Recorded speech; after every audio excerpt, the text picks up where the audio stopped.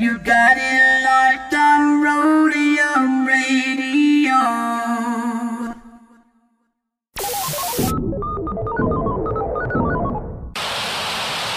Hey Tony, drop that. What bass? I bet. Dr. Dre in the place to be. Co-rockin' shit with my homeboy Steve. After Rodeo, getting stupid dumb. Yo, don't think that you can get none of Dre. The motherfucking doctor, the bitch hopper, the sucker motherfucking stopper. I'm fucked up, so don't mind what I'm saying.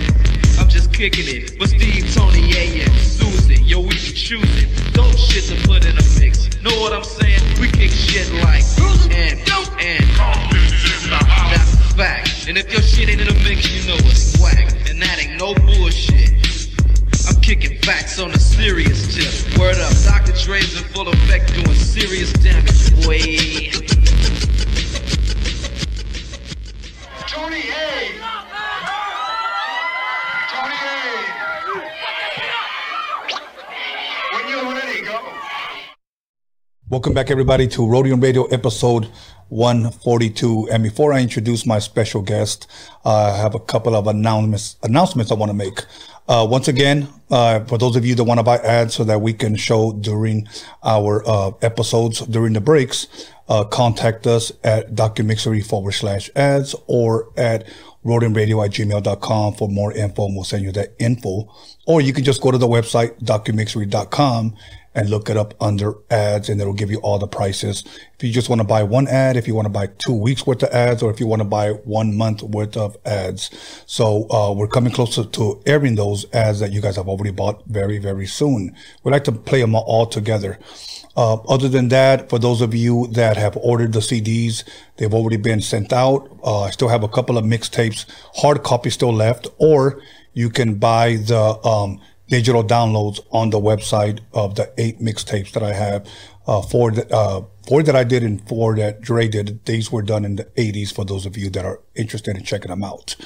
Other than that, next week, Freaky Tales, not this Friday, next week. And for those of you that are still submitting music, once again, at rodionradio@gmail.com. Submit your music, submit some videos, and a little short bio so that we know what we're be getting into when we hit you back for an interview. So with that being said, if we have any other more announcements, I'll share them during the breaks. But without further ado, so let me get this right because I'm real excited for today. This is the director, the executive producer of Hip Hop Uncovered on FX and Hulu, Rashidi Harper. How you doing, brother? I'm great, man. How are you? Oh, brother, I'm blessed. Like I was telling you earlier, I'm one that I would never complain, brother. Every day that I wake up to me is a blessing. That's right. That's right. So, how's your day been going so far, man? Day's been good, man. I had a really good day. I think I was excited about coming here today. I've been visualizing and manifesting this moment like that. It goes great. So yeah, that's dope, man. Yeah. And you know what? Earlier today, I hit up Derek from New York. Derek Pridgeon. Yes, because he's the one. Much love, much respect to Derek for making this connection.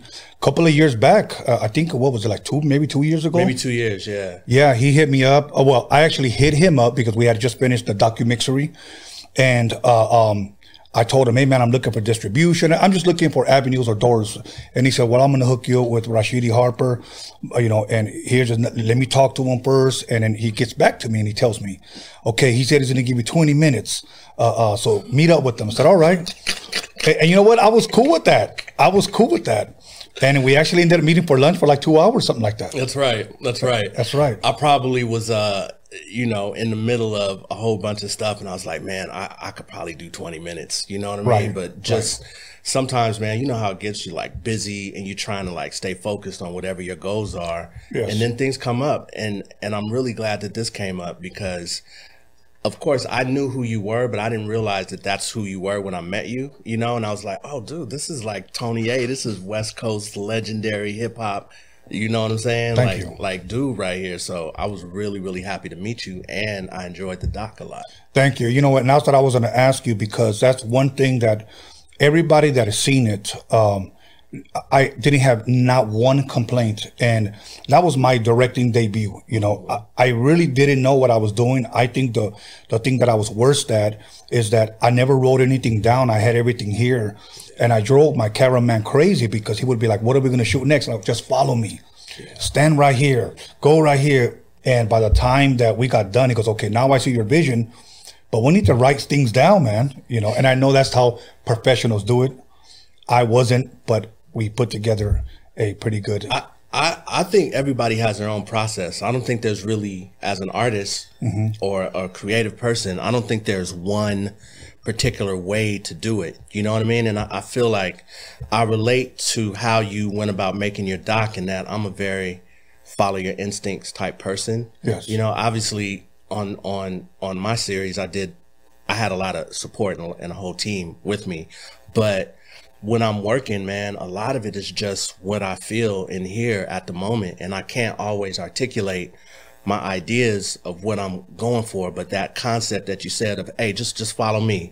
And I'm gonna tell you what we're gonna do as we get into it. I mean, I think there's gold in there. You know Oh what I mean? man, thank you. You know, I drove him crazy because a lot of the stuff was like run and gun. Like we would be driving and I would be in the Cadillac and I go, "Hey dude, I'm gonna pull over, hop in the back seat and film me. I know what I'm gonna use this for." And I did so much like that. And of course, dudes wanted me to, after they saw it, they wanted me to film their videos, but I wasn't willing to do videos for $250. No. You know, and dudes, because that's what most people are paying today. I think the most that, and we're talking about like on some hood shit, you know. Yeah. Most guys are paying at the very, very most, maybe 500. Yep. You know, and I'm like, I'd rather not film, you know. Yeah, I mean, I feel like the beautiful thing about where technology is with the cameras and with, you know, the editing software and all that stuff, I mean, it's easier to get in as a filmmaker right now than it was, let's say, when I started. I started in the early 90s, mid 90s, and everything was film. Yes. And so when you're dealing with film, you have to not only purchase the film, or in my case, I would get short ends, which are the leftover film on the roll from something that was shot. Like if I'd work on a commercial or a music video, I'd ask the camera department, "Hey, let me get those short ends at the end." And then, you know, there might be 50 feet of film on one short end, 100 on another. And you would take that and then you try to, you know, you get yourself a camera and then you try to shoot it. And then but after that, you still have to process it and take it to the lab. And so there are all these steps, and each one of those steps costs money. Yes. You know, so when digital came in and then got to the place where anybody could go and get their hands on a quality camera, it really drove the prices down for music videos and stuff like that. But on the flip side, it made more people have access to creating whatever was in their heart or in their mind or whatever they want to try to get off. So, you know, in the end, I feel like while it hurt the music video industry for a little while, it also has just birthed so many more creatives. You know? You know, and it's the same thing with music, because before, like you said, there was a process. We had to buy a 2-inch reel that it was only 15 minutes long. At the most you could fit in maybe 3 songs. Then you got to go to the rent studio, get an engineer, hire musicians, maybe a 10-hour block time. Back then we paid $75 an hour. Okay. Then after you pay musicians, maybe for each song, $200, that's $600. You want a percussionist for 2 of those songs, that's $200 per each song. You're already a couple of grand in the hole. You have nothing out, you know, and then that's not even mixing, and that's not even mastering. Right. Now you got to shop it, you know, and that's how we did it back then. Today, laptop, keyboard. They're selling beats. Back then, my ghetto price was like $2,500 for a beat. Today is 3 beats for $50.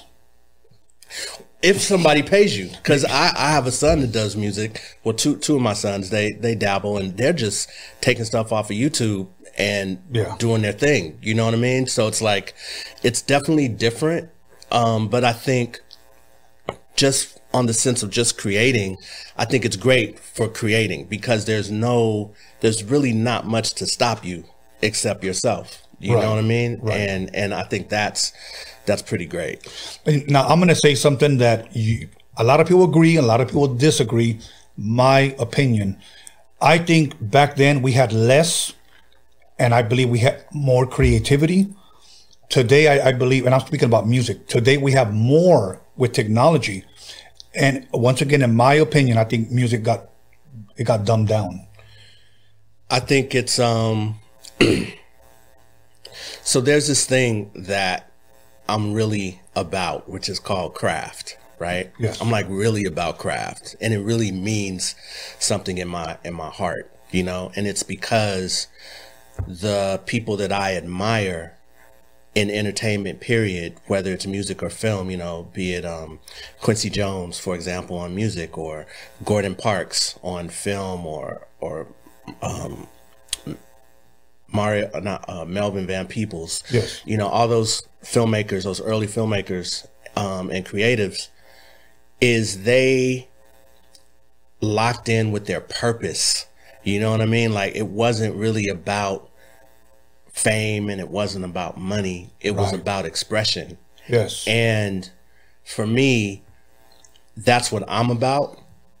And in order to stay relevant, though, you still have to adapt to what's going on, right? Yes. So I've had to adapt from film to digital, and from big budgets to low budgets, and from music to television, and from, you know what I mean? All these Yeah. different moves. As the industry changed, you know, I had to try to find my way in so that I could still survive and express myself and do what it is that I love to do, which is be behind that camera. Yes. And one of the things that I think is missing is the love of craft.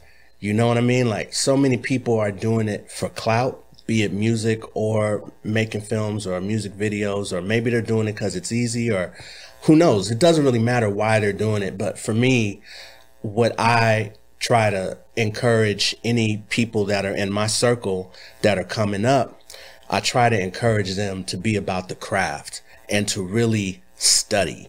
You know what I mean? Like, Yes. a lot of your favorite rappers, you know, they studied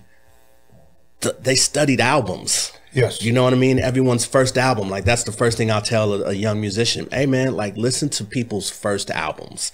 You know, whoever you like, listen to their first albums, because that's kind of like a blueprint for how you can put something together that's meaningful, right? Yes. Yes. And I think with more access that we have, as great as it is for people to just, I mean, like, TikTok is a thing now. Yes. You know what I mean? Like, it's like, that's like great. That's like the moment, right?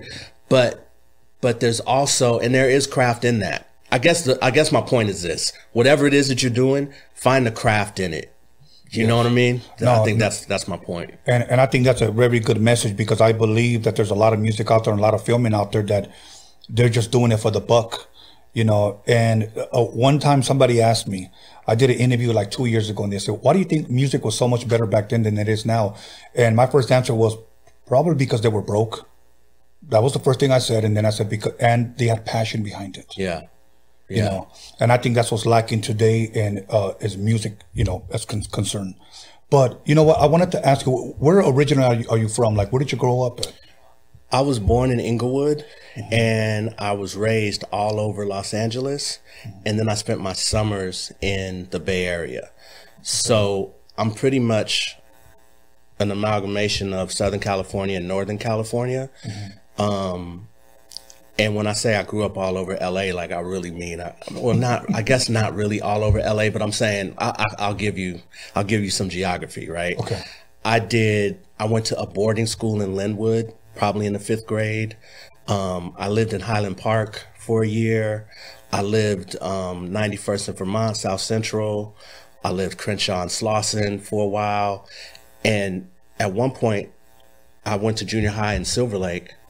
And then I moved back to Crenshaw and Slauson, and I used to catch the bus from Crenshaw and Slauson to Silver Lake every single day, like in the 8th grade, and take the bus down Slauson to Vermont, the bus down Vermont like Franklin or Fountain or whatever, Yeah. and then walk to school. And I did that every day for like 8th and probably 9th grade, you know? So my experience is a true Los Angeles experience. You know what I mean? Like I've experienced everything from, you know, gang neighborhoods to, you know, sort of hipster, you know, multicultural, you know what I'm saying, environments. And just really it was my mom, who was a young mother and a single mother. She was just trying to get me in a better school every year. You know what I'm saying? Just trying to make it easier for me to get a good education. That's basically where it came from. You know, watching this docuseries, and before we get into it, we have enough time, but there's a lot of gang talk, if you will, you know, to say the least. Did you ever, or what was it about it that didn't attract you to get into that lifestyle coming from LA? I think that, you know, I moved. I was never one place long enough. You know what I mean? Like that's one part of it. The other part of it is, I want to say my mother wasn't having it. Like my mother was a very no nonsense type of parent. And she's very serious about, you know, exposing me to all sorts of things outside of what our environment was, you know? And because she didn't come from that environment, you know, she came from a family with a mom and a dad, and you know what I mean? Both parents worked, and you know what I mean? But because she was a young parent and she was living in another city without a lot of support, you know, we found ourselves in some of these communities. And, you know, the time was really, it was a really interesting time, you know? Like, I remember one day when we lived on 91st in Vermont, this dude, I didn't even know this dude. He just came through the block and was like, "Hey homie, come with me. We're about to go up to the park and we playing 93rd Street in football." And it wasn't, "Can you come?" It was like, "No, come with me." Like, "And you're coming." And so I ran in the house, told my mom, "Hey, I'm about to go play football." And I went with this guy, this stranger, to go play football. And I got over there and it was hella, like everybody was, they was all Crips. You know what I mean? It was all some Crip shit. And it was a very aggressive football game.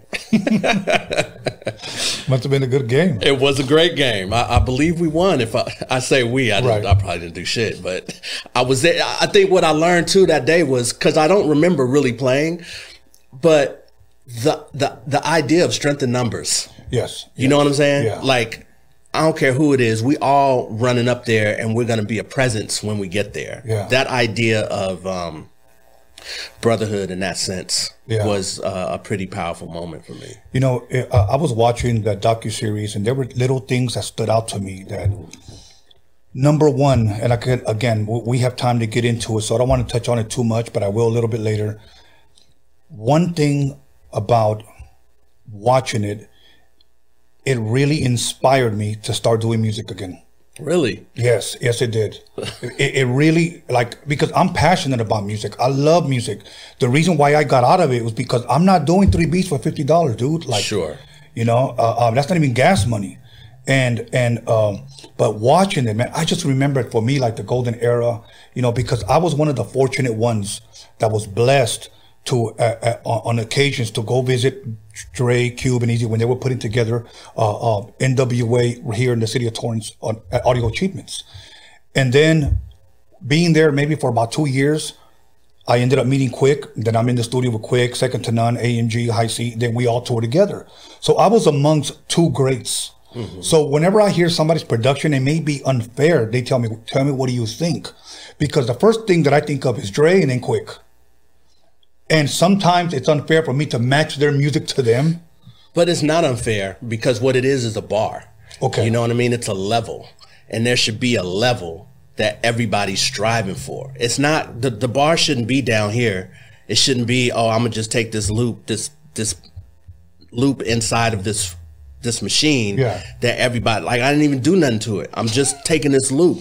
You know what I mean? There should be some of your own originality and your own thought process put into anything that you do, in my opinion. And so I don't think it's wrong of you to be like judging something against Quick And Dre, because you're judging, you're looking at greatness and you're challenging someone to be great, you know? And one of the things that I'm super passionate about is just, how can I be great? I just want to be great so badly. Yes. You know what I mean? That I just work as hard as I need to work so that I could try to achieve greatness. You know what I mean? And it's a process. It's not a, you know what I mean? It's like a lifelong journey. It's not a, you know, okay, I was great that one time. You know? No, you're right. You're right. And I thank you for that, because many times I kept saying, I don't want to hear your music because I thought I was being unfair. But the second thing that it reminded me of, you know, when these guys are talking about slanging and doing this and doing that, I remember a quick story. I had just 12th grade, and I knew I wasn't going to finish. So I just pretty much just left school. Mm-hmm. Then I met a guy, I won't mention his name, but I told him, hey, man, I want to start slanging. Everybody was doing it. You know, it was during the 80s, and, you know, the crack epidemic was spread like wildfire. I said, okay. He goes, what do you want? And I started out with a 50 double up. And I sold it really, really fast. Of course, I was nervous as hell because I always considered myself a nickel and dimer, okay? Curb serving, you know. Then I came back and I had enough. The first time I bought a half ounce, and it cost me $350 back then. He said, if you pimp it, you make at least about $700. Take your recop money, come back, blah, blah, blah. Came back and I bought an ounce. And here's what he told me. He said, I'm going to let you know, youngster, because you only have two options, dead or in jail. So make your money and get the hell out. And I'm going to be real with you. It scared the hell out of me when he told me that. Because up to that point, it was all fun and games. You know, I was buying the new Jordans, the Jordan 1s when they first came out.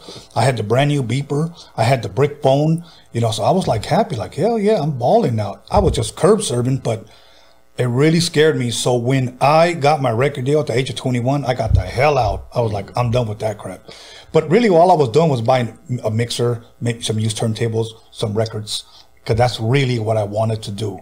So watching that, it really not only inspired me to do music again, but also it made me realize how blessed and fortunate that I was able to get out. You know, a lot of people don't get out, and a lot of people don't get out because maybe they haven't found that thing that inspires them outside of that game. You know what I mean? So, you know, everybody sort of, I don't want to say everybody understands, and I don't want to normalize drug dealing. Right. But I do, in the series, I do sort of put it in a way to where you sort of understand the bigger picture, you know, of the system and how it places poor people in a certain predicament to where you have to make choices, you know? And I think it's important that everyone understands that, of course, no one wants their son or daughter to grow up and slang dope, you know? Right. But no one wants to work at McDonald's for a little bit of money. You get your taxes taken out and you spend that much. You know what I mean? It's like some of the shit is just, this is, you know, it's tricky for me, right? I definitely was not raised in a way that it was okay to sell drugs, right? But I definitely feel like I understand how a person could make that decision, you know? Right. And every decision that each of us make, we have to live with that shit. So, you know what I mean? Yeah. Some people can live with it. Some people can't. Some people, like you, have another passion that they're really just working towards so that they can get out. And like many people, you know what I mean? So it's like, it's an interesting dynamic, and we wanted to shed light on that dynamic because for me, all I heard growing up was just this immense amount of judgment, you know, from the news media, from people who were not from these communities, judgment, judgment, judgment. And no one taking the time to think about, well, if I was in that situation, what would I do? Yes. You know, and I think that's just an important life thing. You know, you have to try to put yourself in another person's shoes so that you can have empathy and some understanding. Right. You know what I'm saying? Yes. And a lot of people don't have that understanding, and it's just judgment. You know, it's just, well, I would never, you know what I mean? And it's like, you don't really know what you would never do until you're in a situation where you have to make a choice, you know? Yes, yes. You know what? After our break, we still got a couple of minutes, but after our break, we're going to come back and we're going to break down the episode 1, episode 2. But I wanted to ask you something because my dad has video recording of me when I was barely 1 year old. So he had shared with me that he had a camcorder back then when I was a kid. I'm about to be 53 this month. So that means, 52 years ago, my dad had a camcorder. And he would always film, our family, my mother and me as a kid. When little by little, he started showing me, he's the one that introduced me to film, introduced me to black and white movies. He's the one that introduced me to comedy, to magic, to music. Everything. My dad was a huge influence in my life. So he taught me how to put on on the projector, the film. We used to rent movies from the library. So we used to get the film, put it on, and then what he would do with his projector, he would put a sheet over the garage and then play the projector, so we had our own screen. So we would just lay a sheet and just lay down and watch movies. Of course, there were black and white movies like Laurel and Hardy, Bob Hope movies, scary movies like Bela Lugosi, Boris Karloff, and stuff like that. And but he would always talk to me about film. And then one day we were watching a film, and I don't even know what they even call this. This guy had a dinosaur, and they were made out of clay, and he moved it, and he clicked. Then he moved it again, and he clicked it. Claymation. Okay, yeah. Yes. Yeah. And then they play. Yeah. And then he moves. That was what interested me, and I want to do something as a kid. But I didn't do it till 2017. When were you introduced, or when were you inspired to be a filmmaker? That's a great question. I got into filmmaking through acting. I was an actor first, and my mother was a student at LA City Community College. Okay. And she was a theater major. And so because she couldn't afford a babysitter, I would sit in the back of theaters and I would watch her rehearse day after day after day for hours at a time, because that theater life is a very rigorous life, and I recall watching the director, and the director was the person who would say, oh, why don't you try this? Or, what's the intention behind this line? You're saying it like this, but they would discuss the details of the script. And in this case, it was Lorraine Hansberry's "A Raisin in the Sun," right? Okay. Which is a classic. Yes. And it's I think it's Sidney Poitier's not first film, but he was in that film, in Yes. the film adaptation and in the play, if I'm not mistaken. But anyway, when I was a kid, I used to watch those type of rehearsals, and then ultimately, I had the opportunity to be in it because I was there at the rehearsals all the time, and there was a role for a little kid, and he had maybe 4 or 5 lines. So I got to do that, and I did that. And as a result of that lifestyle and watching movies as a kid as well, I got interested in film. But it wasn't until probably 8 years later, when I was in high school and Spike Lee came out with his first film, She's Gotta Have It. Yeah. And for me, that was the first time that I saw someone that looked like me that actually was a director. And I thought, oh shit, I could actually do it. I had, up until then, every director that I had seen, so I'm skipping the middle part. There was a part where I went from doing the plays with my mom to then I got an agent. And then I would go on auditions for TV shows and commercials, and I booked a couple commercials, right? Okay. So I would be on a commercial set and I'd see who the director was, and it was, some white male or whatever. And I was like, that dude looks like he's got the juice. You know what I mean? I was like, I want that, right? Right. And every set I went on, my mother dated it's actually the father of my younger brother and sister. We have different fathers.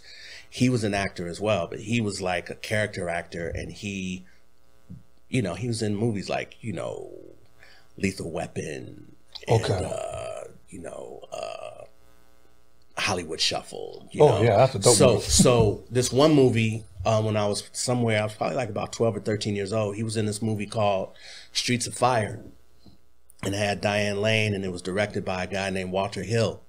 And Walter Hill was like a really big deal. He's like a really big director, you know? And I remember I went and visited that set one day and just was blown away by, so the difference between that set and the commercial set, like the commercial set, it was like daytime. It was, you know, the concept revolved around tennis or something like that. It was very, you know, there was a lot of stuff, but it was nothing like when I went to the movie set. Like the movie set was like, damn, there was like 100 people there and cameras everywhere. And it was just a big, big deal. And I got to meet the director, and nothing really clicked for me at that time. I just was like, oh, okay, again, this is the guy who's running it. And I would just observe. Yes. And, but it wasn't, but I didn't make the connection that I could really do that job until I heard about Spike Lee. And that was kind of just a big moment, because everything about that movie, She's Gotta Have It, was like, it just was different. It was for my generation, basically. And it was black and white, and he was in the movie, and it just was cool to me. And then from then on, from 16, I was like, okay, that's what I'm gonna do. No shit. Yeah. That's dope. That's dope. Okay, we're going to go ahead and take a 10-minute break, and we're going to go ahead and come right back. So I'm sitting here with Rashidi Harper. He is the director and executive producer of Hip Hop Uncovered, which is available on FX and Hulu. So make sure you call somebody, text somebody, slap the shit out of somebody, let them know that Rashidi Harper is in the motherfucking building. We'll be back in 10 minutes. Don't fuck around. Welcome back, everybody, to Roadium Radio episode 142, and I'm sitting here with Rashidi Harper, the director and executive producer of Hip Hop Uncovered, which is available on FX and Hulu. Rashidi, thank you once again for coming. That's a lot for me to introduce. I hope I got it right. Oh, it was great. It was great, yeah. So now, I got to see the series, but I want to back up a little because I want to ask you about something. How long do you, from filming to editing to the release date, were you working on that project? So we started filming in March of 2019. Okay. And that wasn't the intention. We hadn't even finished the deal yet. Oh, wow. What happened was Nipsey Hussle got murdered, and we had always planned to interview Nipsey for the show. Yes, yes. Because of his relationship with Big U. Yes. So the day that he got murdered, we were actually in the neighborhood. My partner, Jimmy Chris, and I were in the neighborhood, and we were about to meet up with Big U. And then I get a call from my nephew asking me if I heard Nipsey died. And I was like, what are you talking about? And he's like, yeah, he got shot at his shop. And I was like, I'm right up the street from the shop. Like, we were at this restaurant called Simply Wholesome, and his shop is like a mile down the road on Slauson. And it was just, you know, man, it just was a really, really sad and unfortunate thing, you know. And at the time, I didn't really know Big U super well, so it was like I knew how close he was to Nipsey, and I just was like, I didn't want to be like all Vulture style, you know what I'm saying, like pulling cameras out and shit, you know what I mean? Like, we were just sort of trying to figure out what we were going to film, and you know, that type of thing. And I think I gave him like maybe, I don't know, like 2 or 3 days before I even got up the nerve to call him and ask how he was feeling and if he wanted to do anything. And he was like, nah, we should definitely film. Like, we should film right now. And then at the time, he was putting together a memorial for Nipsey, for people from different sets, gang sets around the city, to be able to come to the shop and not feel like they had to look over their shoulders or wonder if there was going to be any beef. You know what I mean? Mm-hmm. Like, him and a lot of leaders from the different sets put it together so that people could respectfully pay their respects to Nip. Yeah. And that's the first day that we filmed. Wow. And when you guys started filming, obviously you contacted all of these people. Were there some people that were just hard to get a hold of, or maybe some people that were going to be filmed but didn't say, I don't want to? Yeah. So initially when we went out with the project, it was Big U. It was the 5 people. It was Big U, Deborah Anthony, Bimmy, Trick, Haitian Jack, and then the 6th person was going to be Jay Prince. So before we started filming, I flew to Houston to meet Jay Prince.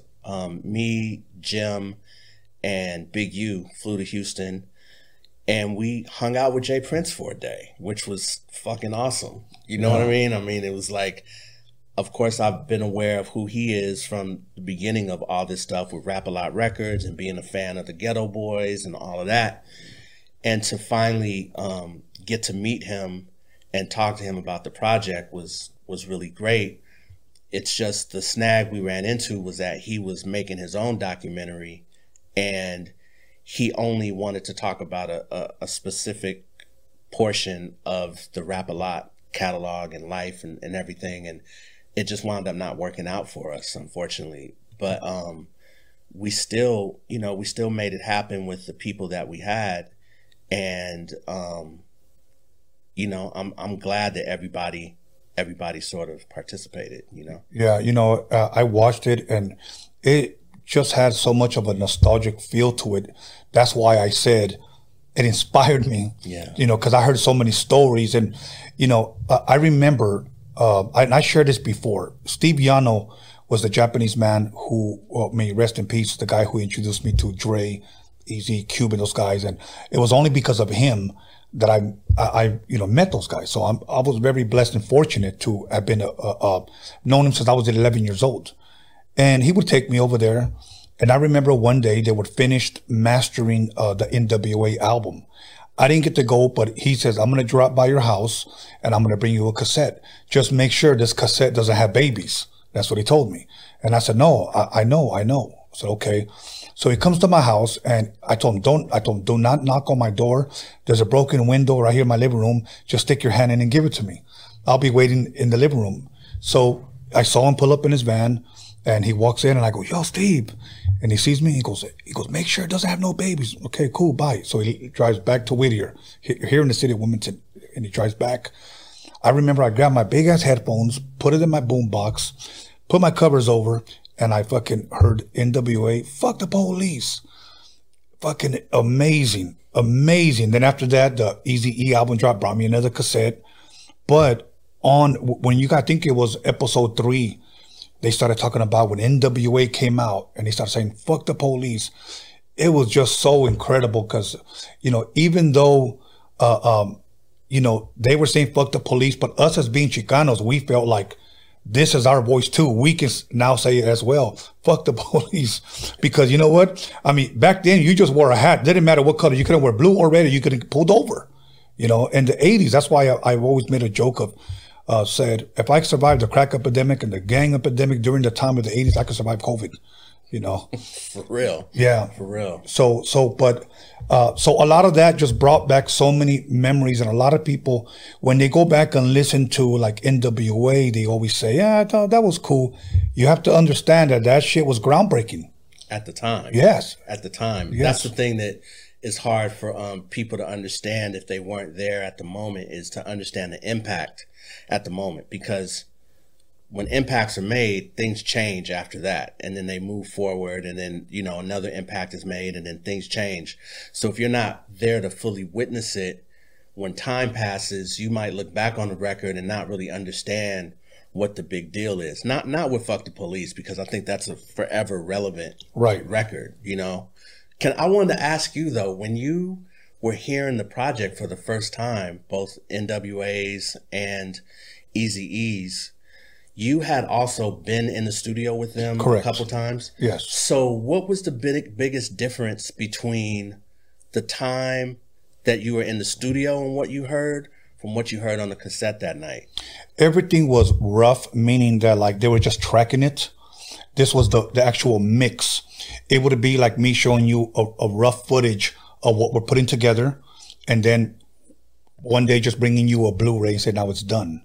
That was the difference. Like, I remember he had played a song for me, Gangster Gangster, and he told me, what do you think it needs? First of all, I was in shock that Dre would even ask me.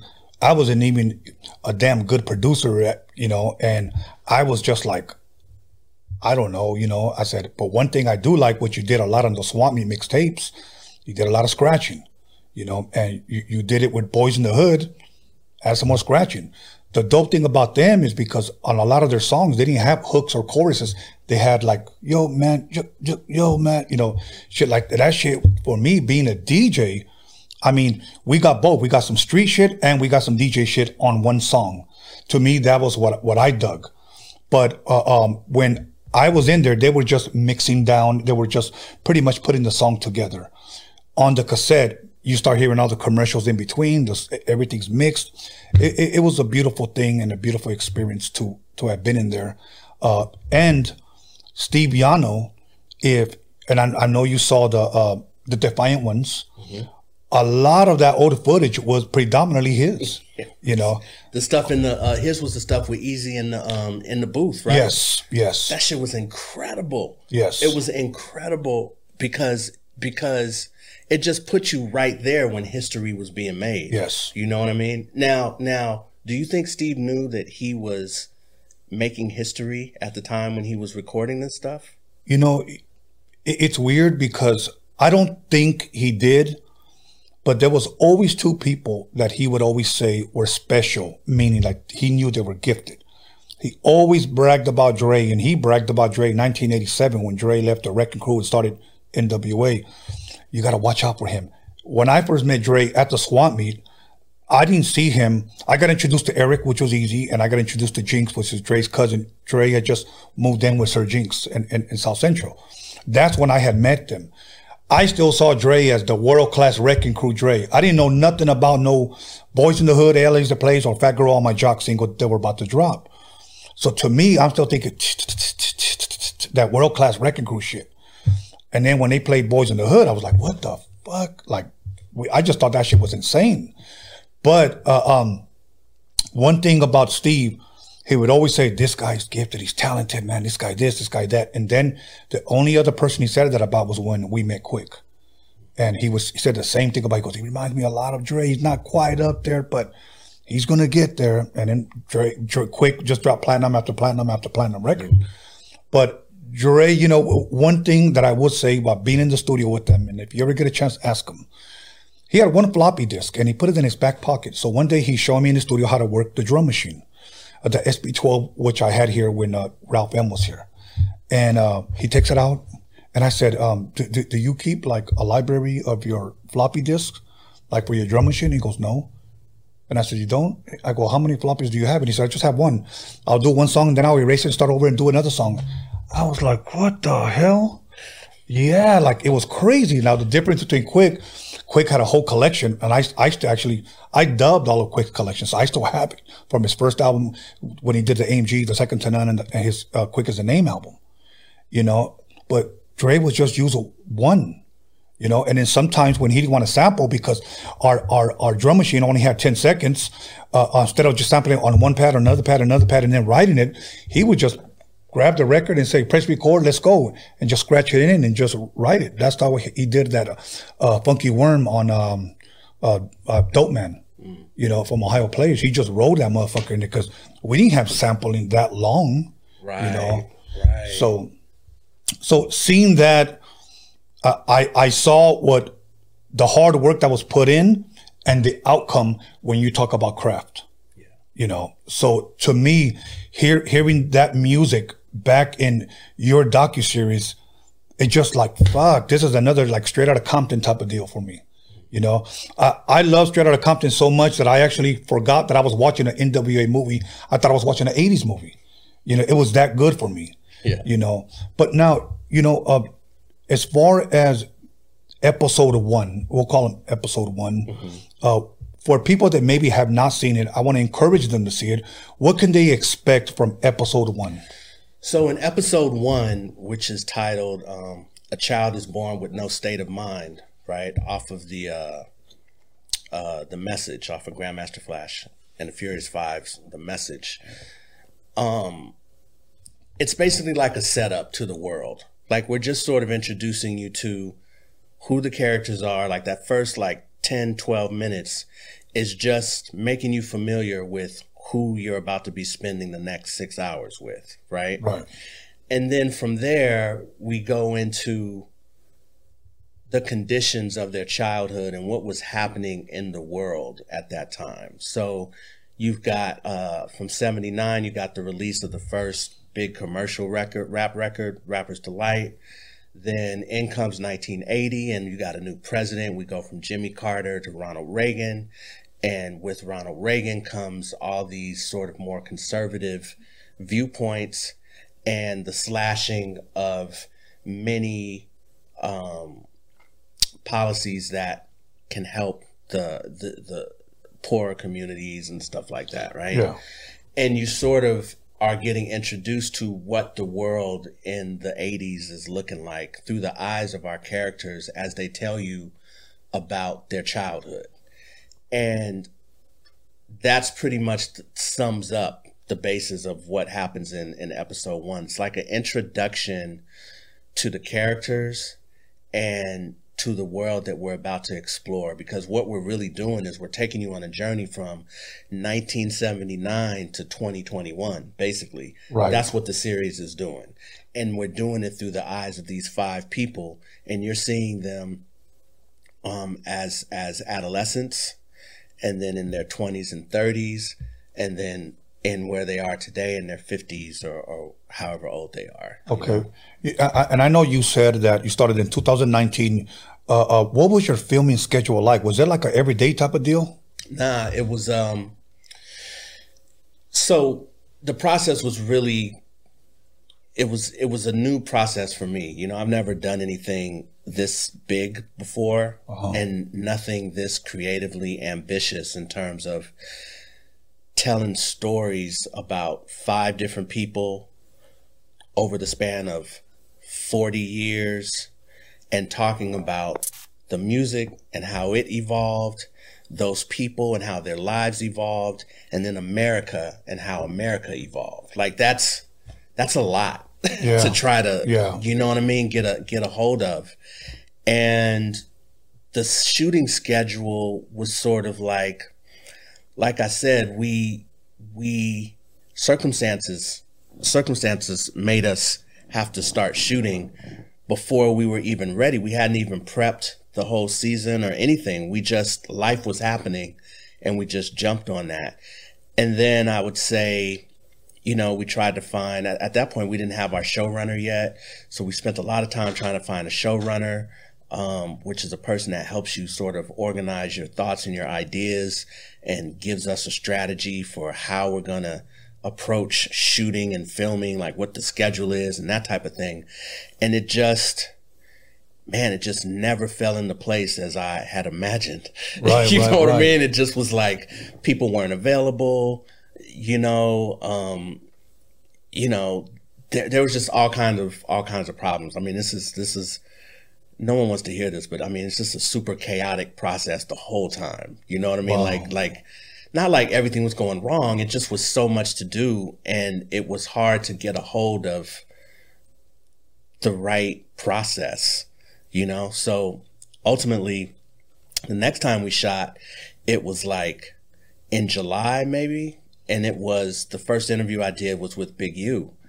And again, it was one of those situations where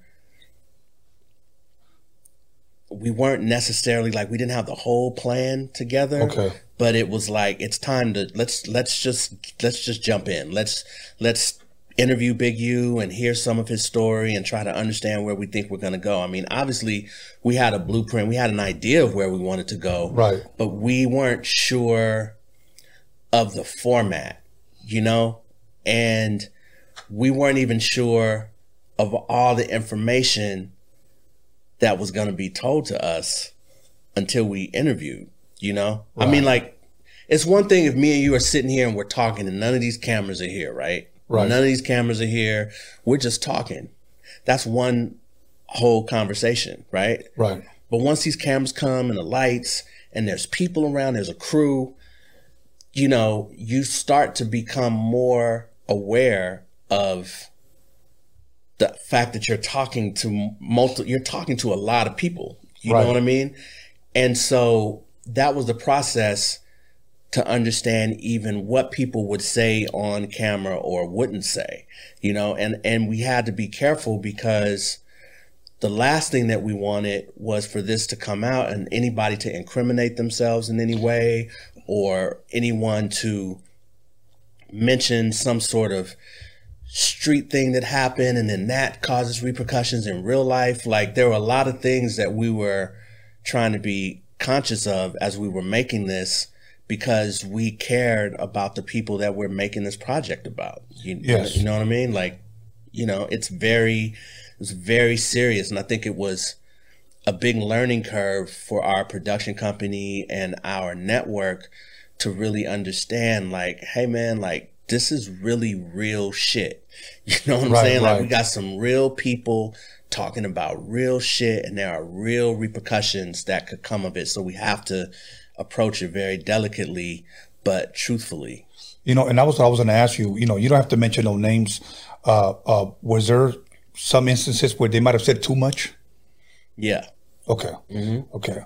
Now, but like, I would say honestly, that happened maybe once or twice, but like more it was, you know, like Deb, for example. Deb had a really, really hard time talking. Like she was like, there was a lot of conflict going on for her internally. Wow. Because she agreed to do it. She knew it was a great idea. She knew the people involved and that this was like a moment, right? She understood that. But I think when it came to really telling her story, you know, there was a lot of, she's probably the oldest out of everyone. Mm-hmm. So there's a lot of stuff that she just buried. You know what I mean? She don't even talk about it or hadn't even thought about some of this stuff in 30, 40 years. You know what I mean? Right. And what I realized along the way, really for everyone, is that there's a certain amount of trauma involved with some of these stories. You know what I'm saying? It's like people died, you know what I mean? Like people got strung out on drugs, like people had shootouts, people like all that shit is trauma. You know, that I think in this moment in time, we're just starting to really understand how traumatic that stuff was. Right. You know what I mean? Like, I'll give you a perfect example. Because I'm from LA, I don't just casually wear blue or red anywhere, anytime. For the longest time as an adult, even though I'm like super far removed from that life, like I would never wear red or blue anywhere. I do wear blue because it is my favorite color. Same. But I'm saying I'm conscious of it when I'm doing it. Like if I do it, I think about, well, where am I going?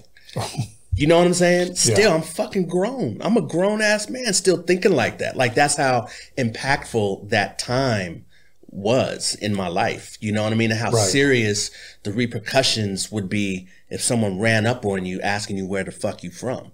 Yeah. You know what I'm saying? Yeah. Nobody likes that. I know. That sucks. You're right. You know? So I say all that to say there was a lot of buried emotions and stories inside that I think Deb wasn't always comfortable with. Okay. And so the more we talked, the more she would wind up revealing over the course of time. And then the opposite, not the opposite, but what was different about, let's say, Trick, right? I think it was our first interview where he revealed that he had tried to commit suicide. And it was like, I remember sitting there being like, I wasn't even sure if I had heard, like, did I hear that right? You know what I'm saying? Like, It was like, damn, I didn't expect him to share such a sensitive thing like that. And it was powerful. And I'm glad that everyone eventually felt empowered enough to want to tell their stories. I mean, obviously everybody's not telling every single detail of their life. Of course. I mean, we can't, there's 5 people over 6 hours. Like we can never tell every bit of anyone's story anyway. But what they gave us was just phenomenal, and it's a lot of compelling life stories that really equipped them for this business of music in a lot of ways. Yeah. You know what I mean? Yeah. You know, like I said, watching it, I learned a lot. I thought it was very, very different. I like the name Uncovered, you know, Hip Hop Uncovered. There's a lot of things in there that a lot of people would never expect on how shit got started. Yeah. You know, and I'm glad you shined light on that, educated people. And at the same time, entertaining people, because all the music just took to me, every time I kept hearing that, the hard times, Stone Doom, you know, I was like, shit, like that's my era. So now, okay, that was episode 1. Episode 2, what can people expect from there? You know, we just kind of give them a quick overview, so because we want to encourage them to go watch it. Sure. Man, in episode 2, we sort of we pick up wherever episode 1 left off in terms of poverty, but we get a little deeper into the crack era, and we get a little deeper into the socio-economic situation, you know, like that would cause you to make a record called Hard Times. You know, I remember, you know, Run DMC is probably the first group that I really, really loved. Yes, you know what I mean? yes. Like when they came out, it's like every song spoke to me. Every single word that they said Yes. spoke to me. You know what I mean? Yes. There was something about the way they said what they said and the energy behind the words. And a song like Hard Times, I mean, man, I was living that shit. You know what I mean? So I really related to it. And I also, at the same time, was watching our president, right, not give a fuck about us. You know? I mean, imagine that at 10, 11, 12 years old, being conscious of a song like Hard Times, Right. and then being aware that there's a president that's supposed to be the president of the entire country and is supposed to care about everyone. But you see this dude constantly cutting programs and putting people in a situation and just belittling people and I think, you know, welfare moms and just all kind of shit that just seemed inflammatory and unnecessary, even to me at 12 years old. You know what I mean? So for me, in episode 2, again, we pretty much just keep sticking it to Ronald Reagan. I don't mean that. I mean, you know, to me, there's a level of truth, you know, or a different perspective. You know, America loves to, you know, build up these heroes. And now that Ronald Reagan and Nancy Reagan have been dead for so long, it's like, you know, and there's a Ronald Reagan freeway out here, the 118, and there's a Ronald Reagan library, and there's all this like, oh, he was this great. Nah, motherfucker, nah, he wasn't actually. You know what I mean? He wasn't this great president. And that's what they make him out to be. They make him out to be that. And for me, I'll say for me, he wasn't. In my eyes, he wasn't. And a lot of people that I know and came up with, they don't feel that way about him either. And so there's just another viewpoint, you know? And I think that's what's important about our series is it just offers you another viewpoint, you know? And people that grew up in those circumstances or, know people that did or whatever, they relate and they loving this shit. They eating this shit up, bro. Like I ain't never been online and read comments and had them be like 98, 97% positive. You know what I mean? Like, that's something that I'm experiencing so far, you know? It's like people feel like we're telling their story, you know? And that's a valuable thing. And that's something that's important to me as a filmmaker and a storyteller is to really tell stories that don't always get the love. I mean, like we got a fucking budget to do our shit, bro. Like our shit wasn't like, you know, a lot of times our shit is like on a shoestring budget and you know, it's like we scraping and we trying to ask this one for a favor. Like, nah, man, we like, I give it up to FX, man. They really took care of us and made sure that we had what we needed to really create a story that was compelling and tell it in a way that was of quality, you know, and our stories and our lives deserve that, You know what I'm saying? So, you know, shout out to FX and Lightbox, our producing partners, for just going on this journey with us, man. Yeah, you know? that was dope, man. And you guys did cover a lot, and I'm glad you guys covered the once again the crack epidemic, because I lived through that, and you know, and I'm sure we all have stories, but the crazy thing was that I remember. Quick story. There was a guy that came here with his wife years ago. I want to say maybe 1986. And he drove up in a Mercedes-Benz, and he was from Palos Verdes, PV, out here. And they were looking to buy some dope. So we served them, okay? And when I say we, I used to hang around with 10 to 15 guys like every single night. We served him. A couple of hours later, he came back again. Came back again. It's like 3 o'clock in the morning. His eyes are like this. Let me get another 20, you know? Cool, whatever. Here was the thing. One day I talked to him. I said, "What do you do, man?" He told me, "I'm a lawyer." And I was like, "Really?" He goes, "Yeah, let me give you my card. If you ever get into any trouble," he goes, "hopefully you never have to use this." And I said, "Why?" He goes, "My offices are up there." So in my mind, I'm thinking, okay, that's why you come out here to the hood to buy your shit, but go back up there and party. Okay.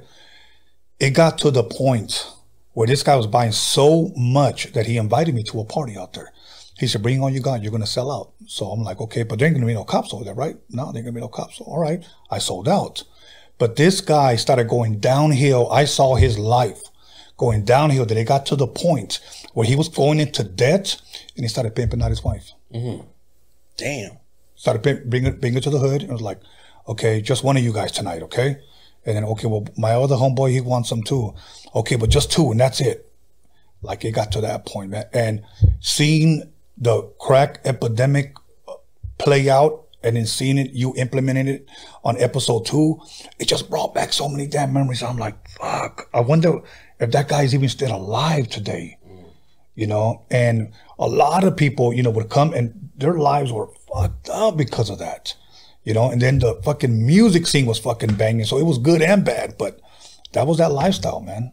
It was a rough time, you know what I mean? And I think the other thing why it was important to do this series is just to remind people about that history, you know? And I think we always saw our series as, you know, a piece in the puzzle of other documentary series. You know what I mean? Like, it's not like even though we cover 40 years and we're talking about hip hop, it's not necessarily meant to be the definitive blah, blah, blah. Right. Although we do cover a lot of ground for the time that we have. But it's like, you could take our doc and then you can watch, you know, the crack documentary that just came out on Netflix, or you could watch Hip Hop Evolution, or you could watch the Defiant ones, or you could watch all the other, you know, hip hop docs that have come before and will come after, you know, and just sort of consider it a piece of the puzzle, you know? But I feel like one thing we wanted to make sure of was that the stories were told in a way that were well thought out and made people think, you know, because we've had such a long run of just partying and listening to music and like not really, just really only dealing with the surface layers. You know, I think my partner, Malcolm Spellman, and I are very much interested in elevating storytelling in the hip hop space and telling stories that are rarely heard, and telling them with an intention to inspire, educate, and elevate the genre. You know what I mean? Like there's so many stories. Yes. There's so many stories. I mean, you should, you know, all the phone calls we've been getting and text messages. Oh, my homeboy should be on season 2. Y'all, if y'all get a season 2, man, who y'all really should have talked to was, I mean, you know what I mean? Like all that type of thing. And it's like, you know, they're probably right, because each one of us has a story. Yes. Everybody has a story. Yes. And when we get back, we're going to talk about episode 3 and episode 4 and what can people expect from Rashidi Harper 2021. So we'll go ahead and take a break. So once again, call somebody, text somebody, you know the rest. Rashidi Harper is in the building, the director and executive producer of Hip Hop Uncovered on FX and Hulu. So once again, Rashidi Harper, 10 minutes. Don't fuck around. Come back. Welcome back, everybody, to Roading Radio episode 142. And once again, I am sitting here with Rashidi Harper, the director and the executive producer of Hip Hop Uncovered on FX Hulu. So make sure you guys tune in and check it out. We just covered the first and second episode. Now we're about to jump right into it with Rashidi Harper, and we're about to cover episode 3 and 4. So Nice. and you know what, man? I'm thankful that I have a great memory because I don't know if I'll be able to remember all that, man. That's a lot. I have to need a cue card, or what do you call it? A teleprompter or whatever. A teleprompter. Yeah, no, you're doing great. Thank you, man. You're Thank doing you. great. A lot of practice. So now, what can we expect? Because I'm gonna keep it real with you. I don't know why I loved 3 and 4. I actually watched those twice. Watch those over the 1 and 2. 1 and 2 obviously was the foundation of what you're about, the meat you're about to get. But 3 and 4 to me was my shit. And so can you break down or share with us, give us a quick overview of episode 3? Sure. Before I do that, though, I wanna talk about why you might like 3 and 4 more. Okay. Right. Big U has a belief that episode 3 is like the West Coast. It's the West Coast episode. You know what I mean? If you're from the West, like when we did we did a screening and we showed episode 1, but he had already been in Atlanta and shown episode 1 in Atlanta, and he hella wanted to show episode 3, but episode 3 wasn't done. Okay. You know what I mean? It wasn't like polished, and we had a copy, but it wasn't the right copy. Right. And we had press there and stuff. So I was telling him like, yo, man, if you show 3, it's gonna fuck me up because it's not done and it's Right. gonna look shitty.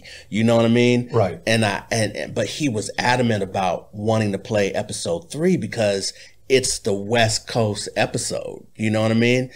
And he was super, super gracious, and we showed episode 1. But I think my point is that part of what you might be responding to in 3 and 4 is definitely in 3, the West Coast of it all, because we're talking about not only police brutality, but we're talking about the record Fuck the Police. Yeah. We're talking about what's the other song in that? Man, There was a lot of it. yeah, I can't remember what the other song is in there that we built around right now. But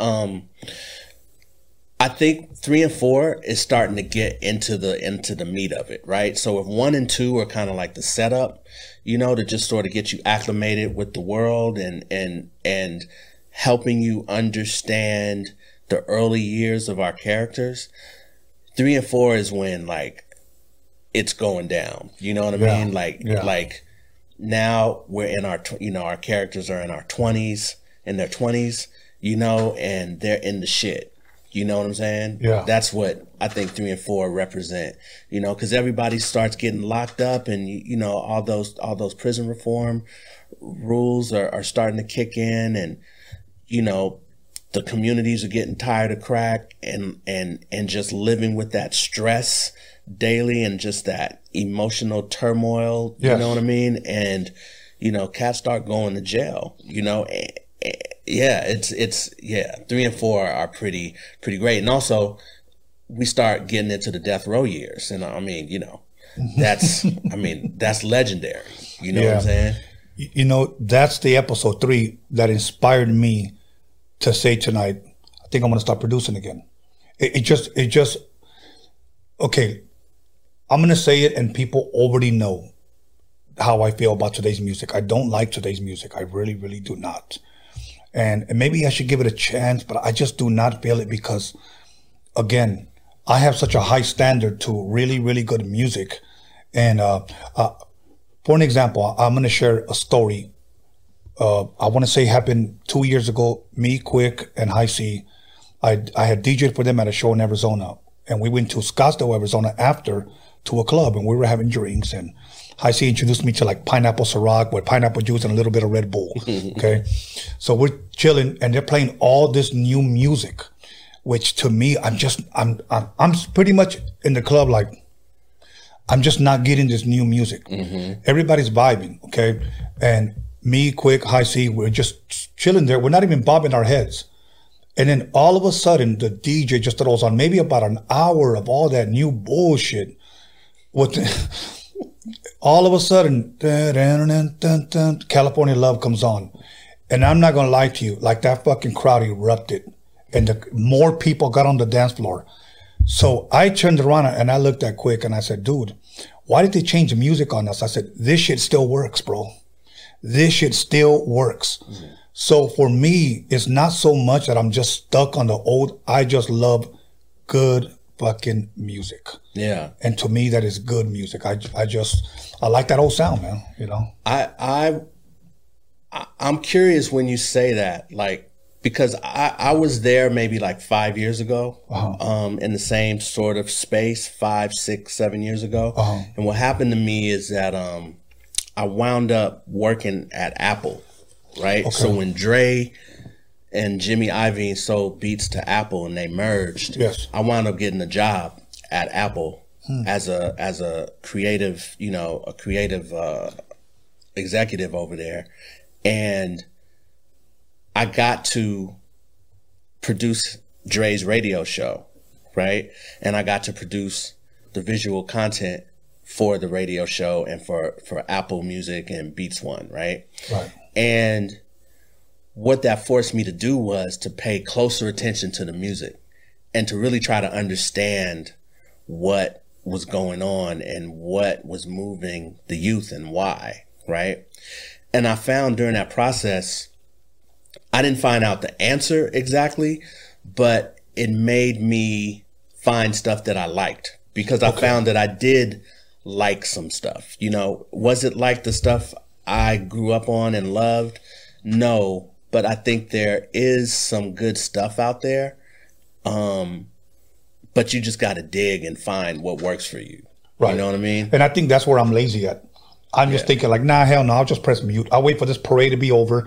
I'll wave at them. Okay, get out of here. Let's go. Right, let's get the real shit back. That's just me. And maybe I'm just hard-headed and I admit it. But yeah. But what I like about what you're saying too is that everything is cyclical. And so everything does come back around. Yes. And so the fact that in this moment you feel inspired to like produce again, there's like I heard you talking to is it Mr. D? Was that his name? Yeah, Mr. D. Mr. D, you know, and the idea when I heard you guys talking about the possibilities of working together, like I was like, oh man, that would be awesome. I wonder what that would sound like. You know what I mean? Because I don't know his music, but he seems very open and coachable.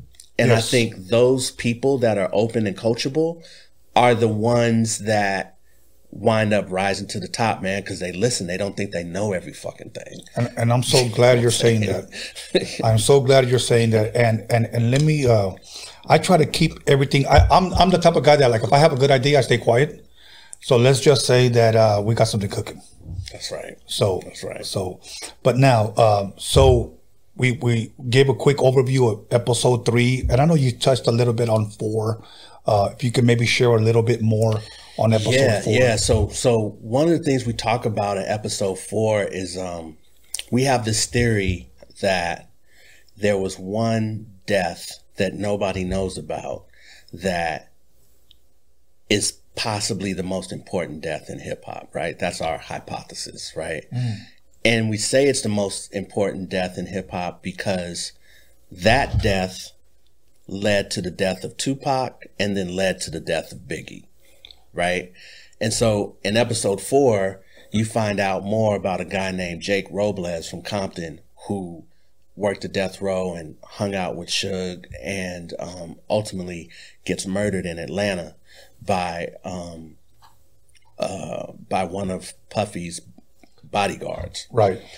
And you know, one of my favorite quotes in that episode is when Dre talks about how many murders were committed in his 4 years at Death Row. You know what I mean? And it's a high number. you know? Yeah. And he also says something like, there would be no violence in hip hop if there were no Death Row or Bad Boy in the 90s.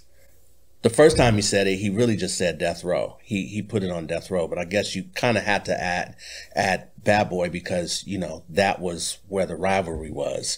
Yeah. But I mean, and when he said that, I remember sitting there when he said it and thinking, damn, is that right? Yeah, I guess you could say that. You know, and plus if he's saying it, I mean, he knows, he was there. He was really in the middle of it. Yeah. You know what I mean? So it's just an interesting thing to contemplate and think about. And we were so fortunate to get that interview with Dre. You know what I mean? And for him to be so open with us and to spend as much time as he spent with us. You know what I mean? Like he really gave us his time, you know? And outside of that, he also he let us shoot some interviews at his studio. Like, you know, that he was very supportive of our project, you know, and it just meant everything to have him. You know what I mean? Because it's like he doesn't do a lot of shit. Right. You know what I mean? Yeah. Like he's very, very strategic about what he's gonna participate in or not. And so when he decided to get down with us, it was just a really, really big deal, and it helped us tremendously. Yeah, there's a lot of little quotes that I've learned from him, and I wrote them down. Like I made a note, and every once in a while I go back. Like he would always say, timing is everything. You know, the producer's only as good as the artist that he's working with. That's why I just don't do beats with just anybody. There's times, and this happened a lot in the 90s, where guys used to pay me like $2,000 for a beat. And I'll be in there tracking it. Then they'll go in there and I'll give them a fucking dope ass, monster ass beat. They'll go in there and lay some bullshit ass fucking lyrics. And I'll be real with you. The next day I'm like, hey bro, I'm gonna return your money back. I don't want my name on this, you know? And shamefully, there were times where I told the guy, look bro, if I knew you rap like this, I would have never sold you my tracks. But here's what I'm gonna do. Give me another 1,000 and you could put produced by you. I don't care. And he did it. And so there's tracks out there that I did, but I didn't like the way he rapped. I just thought, but because these were dudes that were slanging and just wanted a little bit of fame. Yeah. You know, and so, and I think that's what a lot of rap today is, because of social media. They get a lot of clout, they get a lot of likes, comments. So fuck it, I got money, might as well just let me, you know, rap. So it is that. It does seem to be a lot of that. I think you know, man, everybody wants to be acknowledged, you know, which really boils down to everybody wants to be loved, right? Right. And everyone does deserve that love, you know? I just get back to the craft of it all, you know? Like, to me, it's not worth doing it if you're not trying to stand on the shoulders of the giants that came before you, if you're not trying to surpass them in some way, if you're not trying to just be awesome. You know what I mean? Like, not just be famous or just get noticed. You know what I mean? Like, there's a lot. I mean, sometimes you do get what you ask for, and then you find out how much pressure that shit is, and how much, I mean, I'm sure you can speak to it. I mean, you've had a touch of it, right? When you were in music videos and going to the mall and somebody's noticing you, or you're out at a club and somebody, you know, people, like, that's the other thing. Like, people know your face and you don't know them, and they feel like they know you because they watch you on this video 50 times. Yes. You know what I'm saying? And they come up to you, but they're like complete stranger to you, but to them, you're Tony. You know what I mean? And they seen you. You know what I'm saying? So it's like, you know, I think people think they want that, but man, when you get it, you know, and I've been around like the legends, the icons, you know, and I see what that is, and it's a lot to deal with and keep your sanity, you know? I mean, just imagine guys like Prince and Michael Jackson can't live a normal life, you know, because everything is, let me get a picture. Can I get your autograph? Can I get this? Can I get a hug? And people are starstruck by them. And after a while, it's like, I just want to walk around the fucking mall. Yep. You know? Yep. So I get it. But you know what? There was one thing that when I posted the flyer on the community on YouTube, there's a little place called the community where you could put flyers in there. And I promoted it. There was one thing that I got a lot. Ask him about Haitian Jack. Ask him about Haitian Jack. Okay. Of course, the Tupac song, and of course, the rumors. Okay, now I'm going to bring it up, what was said in the docuseries, and then if you want to care to elaborate a little bit on it, how in the song, Tupac called Haitian Jack a snitch. Okay. Then they were saying that Suge put Pac up to that. And then I forgot the individual's name, that he said it correctly. And I need to say it this way. He said, if Haitian is the snitch, where's the paperwork? Right. Spliff Star said that. Okay. Yeah. And I think that's very, very important, because today, the sad thing is, on social media or on the streets, people are right away are quick to put a jacket on somebody, say, oh, that guy's a snitch. That guy's this. I've been told, hey man, don't interview that guy. That guy's a snitch. And here's what I've said. Okay, look, I'm just a podcast, bro. I'm not going to get into the street politics. But if you're sure of that, I'm a guy that seeing and believing. Do you got the paperwork? Well, no. Have you seen the paperwork? Well, no. How do you know? Well, that's just a word. I can't go off of that, dude. Yeah, nobody should. Yeah. I mean, there's such a thing as proof. You know what I'm saying? Yes. There's a such thing as facts, Right. you know? And until that surfaces, then it's all just, you know, listen, for me, I've heard of Haitian Jack for years. Right. You know, I had never met him until this project. And what I was excited about for him was the opportunity for him to finally sit down and tell his side of the story. Right. You know what I mean? And one thing that I think even he understood very well, probably more than I did, it's not even about setting the record straight. I mean, it is, but it isn't, because the people that ride with Pac and that are fans of Pac, you can't change their mind. There's nothing you can say. Of course. And I think it still was interesting to hear Haitian Jack speak on his relationship with Tupac. Yeah. And how much he cared about him, and he felt betrayed by him. And this dude's had to walk around with sort of this label of being a snitch based on one record that was put out after Pac died. Yeah. You know, and one of the things I remember him saying in the series is, Pac would never have put that record out if he was alive. He wouldn't have done it. You know what I mean? He wouldn't have done it. And the reason that Jack says that Suge put Pac up to it is because I didn't get to interview this guy, but he told me about this guy, a friend of his named Zach, that ran into Suge at the airport. Right. And Suge told Zach, you know, something to the effect of, you know, tell Jack he could thank me for making him famous, you know? And Jack's whole thing was, I fucking never asked to be famous. I was good being in the cut, living my life, doing what I do quietly. And that's what street dudes do. Exactly. You know what I'm saying? Yeah. So, yeah, it was very, very interesting. I gotta tell you, Tony, man, I feel like I finally gave this significant piece of art to hip hop. And that's what I've been waiting my whole fucking life for, dude. That's awesome, man. Been waiting my whole life. Like, when am I gonna give like this thing to this art form that's given so much to me from childhood into my adulthood? It gave me a career.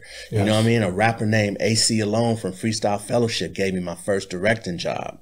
You know what I'm saying? A rapper gave me my first directing job.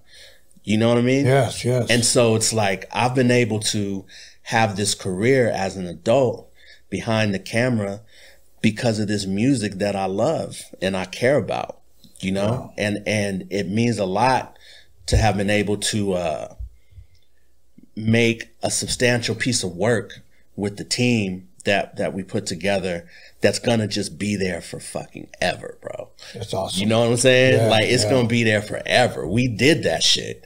You know what I mean? Right. And we did it well. And so I'm excited for people to see it, man. Yeah. You know? How long now has it been out? About a week?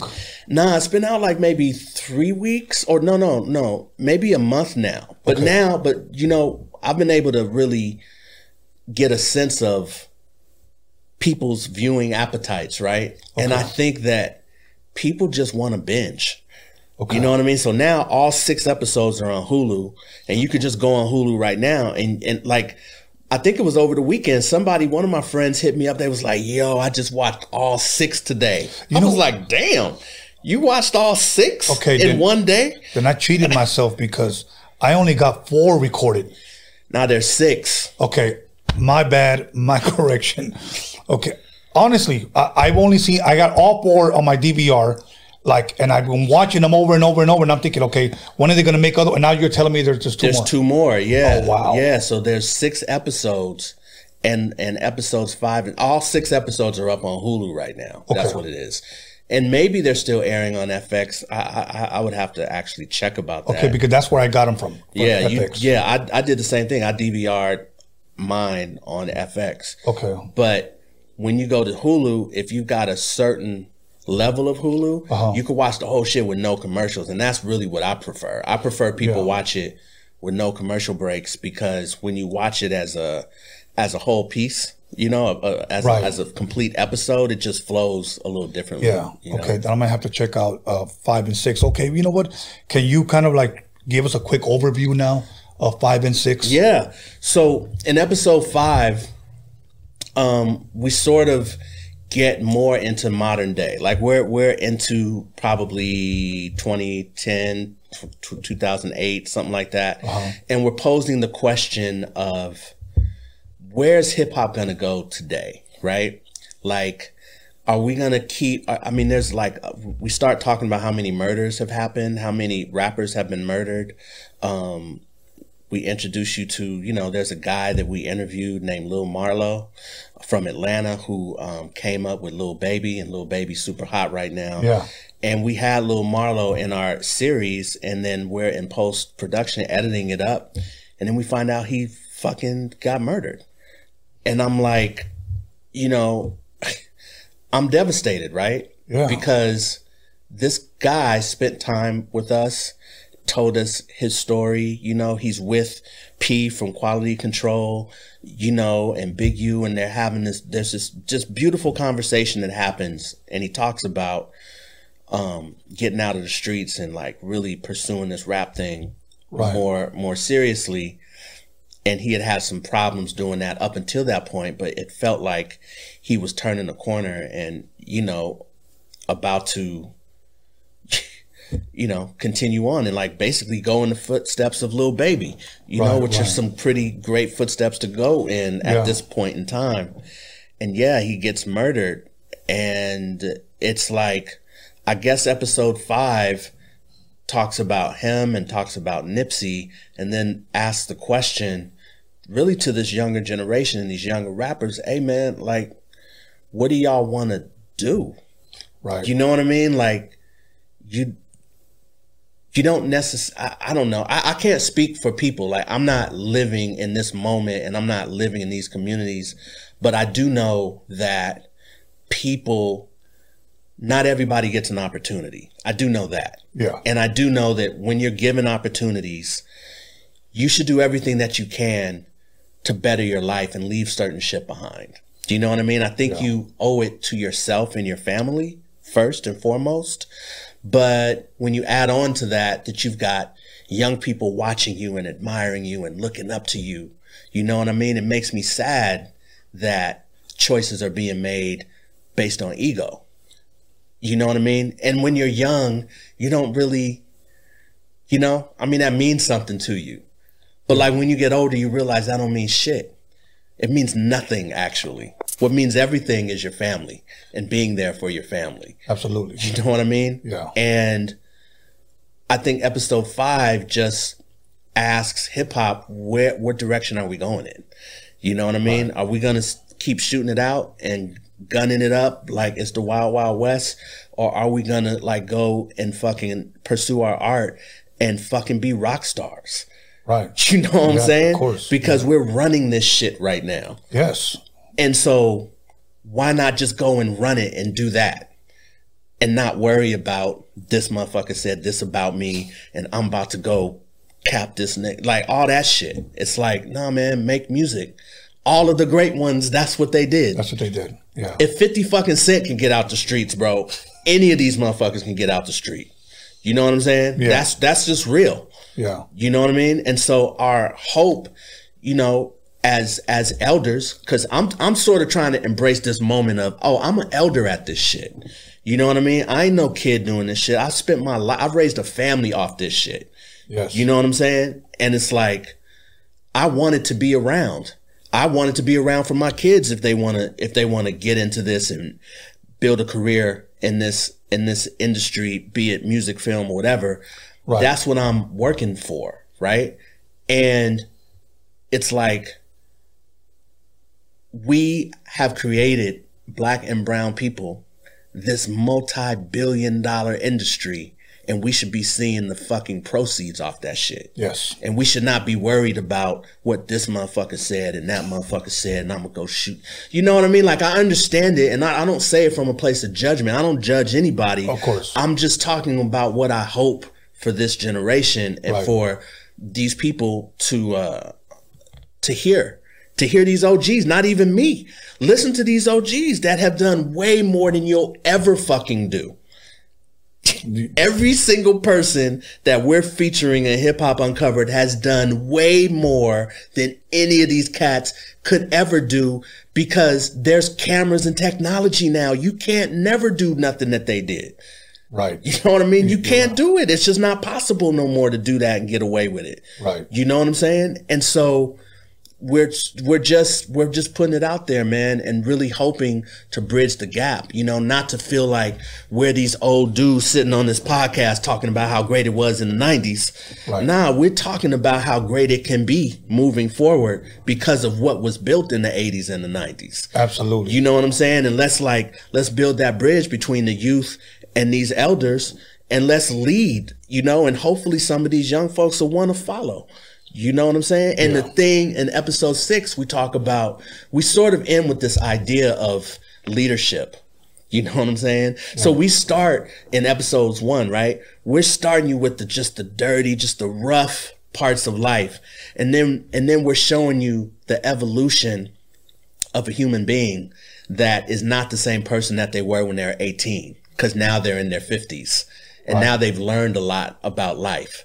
And now they've learned so much that they want to give it back to some of these younger generations and help them navigate these roads so that they can surpass us where we're at. That's the key word, surpass. Yeah. I'm glad, because that's one thing that I always tell people, that allow me to help you so you can hopefully surpass anything that I might have ever accomplished. The only thing I ask is that you open the door for the next man. Yeah. You know, and that's what we do here with this platform, is open doors for people. We give people a voice and to share their passion here, like the way you are.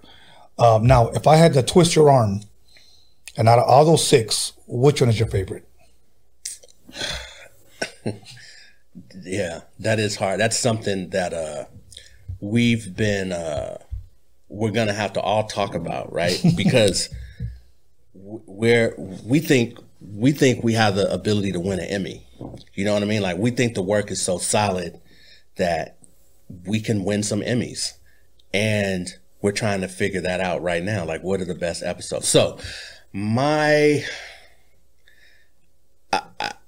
think the episodes that I think are really strong are 3 and 5. You know, God, it's hard. Honestly, it's hard to pick one, because they all are so important. They're all kind of connected. Right. You know, I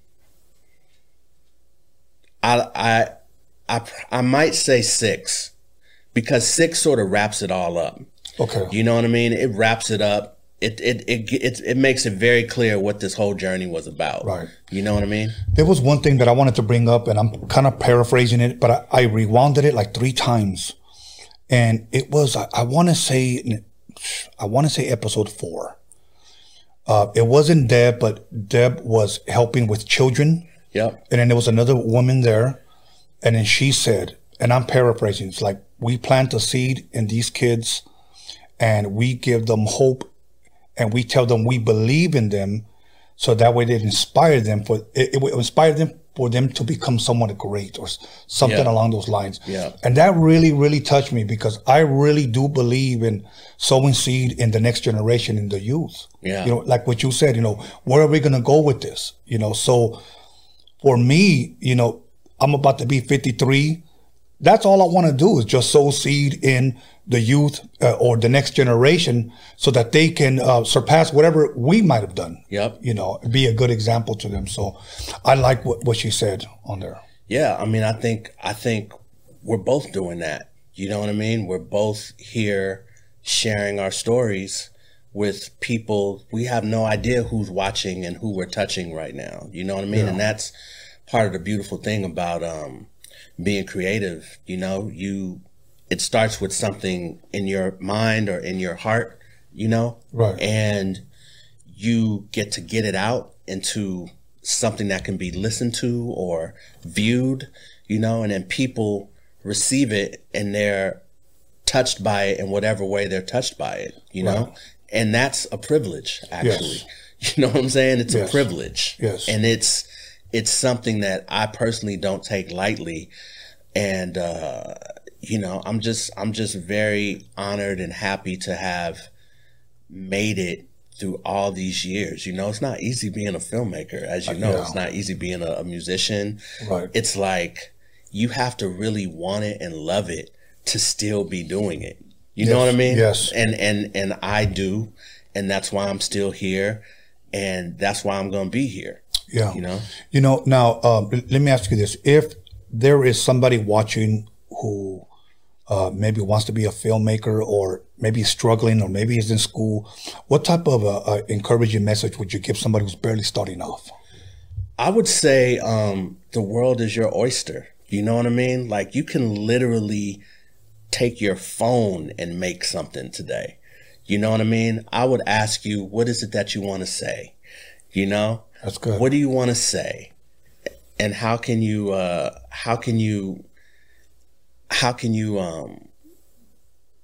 get those ideas out and share them with others, you know? And you literally don't, everybody got a phone. And these phones have video. And you literally can make stuff with just your phone. And on your phone, you can have an app that allows you to edit. Yeah. Like, there's really nothing stopping anyone. You just have to get your ideas out. Yeah. I always tell people, you know what? Have the passion, have the drive, put the work in. Yeah. You know, if you release good quality stuff, you know, I've always said this, money will come knocking. I'm not one to chase money. I believe release good stuff and money will come knocking. Every time. But you got to believe, like, you got to believe in your vision. You know what I mean? And you have to believe that you're going to be good enough to be noticed. Yeah. You know what I'm saying? And I'm glad you said that. You got to believe in yourself, be good enough to be noticed. Yeah. That's right. Yeah. That's good. You know, all this shit is subjective anyway. You know what I'm saying? It's all subjective. You just gotta, if you want it, nothing's gonna stop you, really. You know what I mean? Like, that's really what it is. I mean, I could have quit 20 years ago when when my music video days were just sort of dry. Right. You know what I mean? But I never quit because it's like, for me, it's a mission, man. This is like a gift from God. Like, this ain't even about me so much as it is about being able to use the gifts that God gave me and touch other people with that. That's really what this is really about. That's awesome. Yeah. That's awesome. 2 questions, okay? Actually 3. This might be a dumb one, but I'm an old fool from the old school. Is there going to be any releases on Blu-ray or DVD? I'm not sure.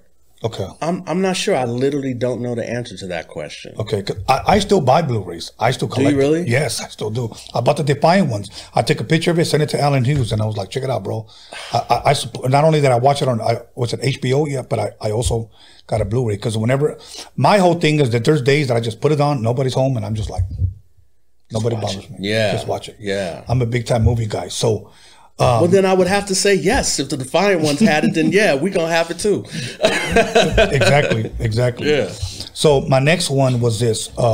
what can people expect, if anything, from Rashidi Harper 2021? I know there's some things you told me earlier that you can't discuss, but is there something cooking? Yeah, I've got a lot of things cooking. I'm developing, along with my partner, Malcolm Spellman at the 51B and Obi Okoye, we're developing some work with a filmmaker named RJ Cutler. He did the new Billie Eilish doc. We got some things we're putting together with them. We have something we're putting together with Universal Music and 215 Entertainment and STX. 215 Entertainment is Questlove and Black Thought and the Roots production company. So we got something that we're putting together with them. And then I got, this is like I don't want to say a smaller thing, but like a more recent thing that's coming out probably within the next month. I just did I'm fortunate enough to do these campaigns for Snoop. Snoop Dogg has this wine collaboration, 19 Crimes Cali Red is the one that we dropped last year, right? So I did the campaign for that. And just like maybe a week or so ago, I did the campaign for the new wine, which is a rosé. It's called 19 Crimes Cali Rosé. So I got to work with Snoop again and, you know, do a little 30-second commercial. And that's dope. That's going to be coming out probably like, you know, by the end of the month or something like that. That'll work. That'll work. Yeah. Now, man, I had one last question. Okay. Yeah. You brought this up right before we went live. And I just want you, I know you're a humble guy, but I just want you to share some of the major stars you've ever worked with. I know you mentioned Dre, Cube, like the West Coast legends. You pretty much have worked or have done something with them all. Yeah, I mean, I've been really, really fortunate to have worked with a lot of big A-list talent, you know. One that I'm most proud of, there's a couple people, you know, when you're fans of this music, or music period, or acting, or whatever it is, there's certain people you get to meet and you're just like, you just never forget it. So like Sidney Poitier, I met like backstage at an NAACP award maybe 10 years ago or something like that. Like that was amazing, getting to shake his hand and then the same night shake Shaka Khan's hand. Wow. You know what I mean? So like that's something that's memorable. But like actually spend time with and learn from and work with. I got to work with Earth, Wind, and Fire for about 4 or 5 years, where I would go on tour with them and film their concerts and just film what was going on. And this is like, I went to Europe with them. I went to Seoul, Korea, Tokyo. I went a lot of places with them. And it was really amazing being with music royalty.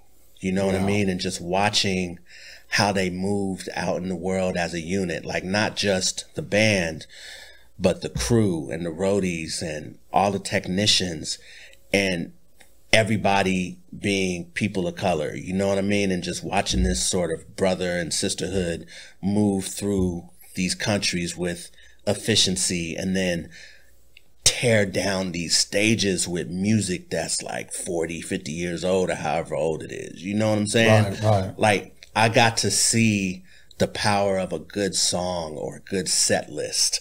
You know what I mean? Yeah. With some legends. Yes. You know? So that's a highlight. I mean, I know I talked about the rappers, but I got to just pay homage to the people before that sort of built this foundation. Yes. So that's so there's that. There's Quincy Jones. Wow. I got to meet Quincy Jones and work with him with Dr. Dre while I was at Apple. And then the work that we did wound up being like the first 5 minutes of the Quincy doc. Like when you watch the Quincy doc on Netflix, the first 5 minutes is stuff that I shot for Apple that they used to open up the documentary where Dre is interviewing Quincy. You know what I mean? So just being able to be a part of stuff like that, and Rashida Jones and Alan, there's another director named Alan, I forget his last name, but you know, them being so gracious with me and, you know, using that stuff. And what else? so many people, bro, like Venus and Serena Williams. Like, Yeah. I work with them. I spent like a year with Serena, just filming her. I went to the US Open. You know what I'm saying? Like, just a lot of people, man. Justin Timberlake. I worked with Justin Timberlake like right before he went solo. It was like right in between leaving NSYNC, but before his first solo album. Right. I filmed a performance with him and Brian McKnight, you know, and I like to think that was for Justin, it gave him the vision of like, oh, I actually can do this solo shit. You know what I mean? Like, and I have to say, I was really impressed with him. Yeah. Because at the time, you know, like NSYNC is a pop group and whatever, and you're just like, okay, cool. But man, when that dude got on set, like, he was money. I was like, I couldn't believe it. It kind of felt like Michael Jackson. You know what I mean? Like whatever that would feel like. Right. It was, you know, probably not the same as Michael Jackson, but you could tell he had studied Michael, and like his movement and his energy was just beautiful to watch. You know what I mean? Usually when I see somebody like that, I always come back and I tell people he had that it factor. Yes. And that's a real thing. Yes. The it factor is a real thing, you know, and it's hard. It's not a tangible thing, but like when you see it, you know it. Yeah. You know what I mean? So yeah, man, I've worked with so many people, but I want to say I got to shout out Snoop. Like, that's probably my longest creative collaborator. Like, I started working with him in '97. Okay. We did a short film for his tour or something like that. That was like our first project together. And he's the one person that I've worked with just a lot of times. You know what I mean? Right. And it's really great to have watched him grow from who he was then to even who he is now. And he also was kind enough to show up in our doc and, you know, give us some perspective and insight into this world.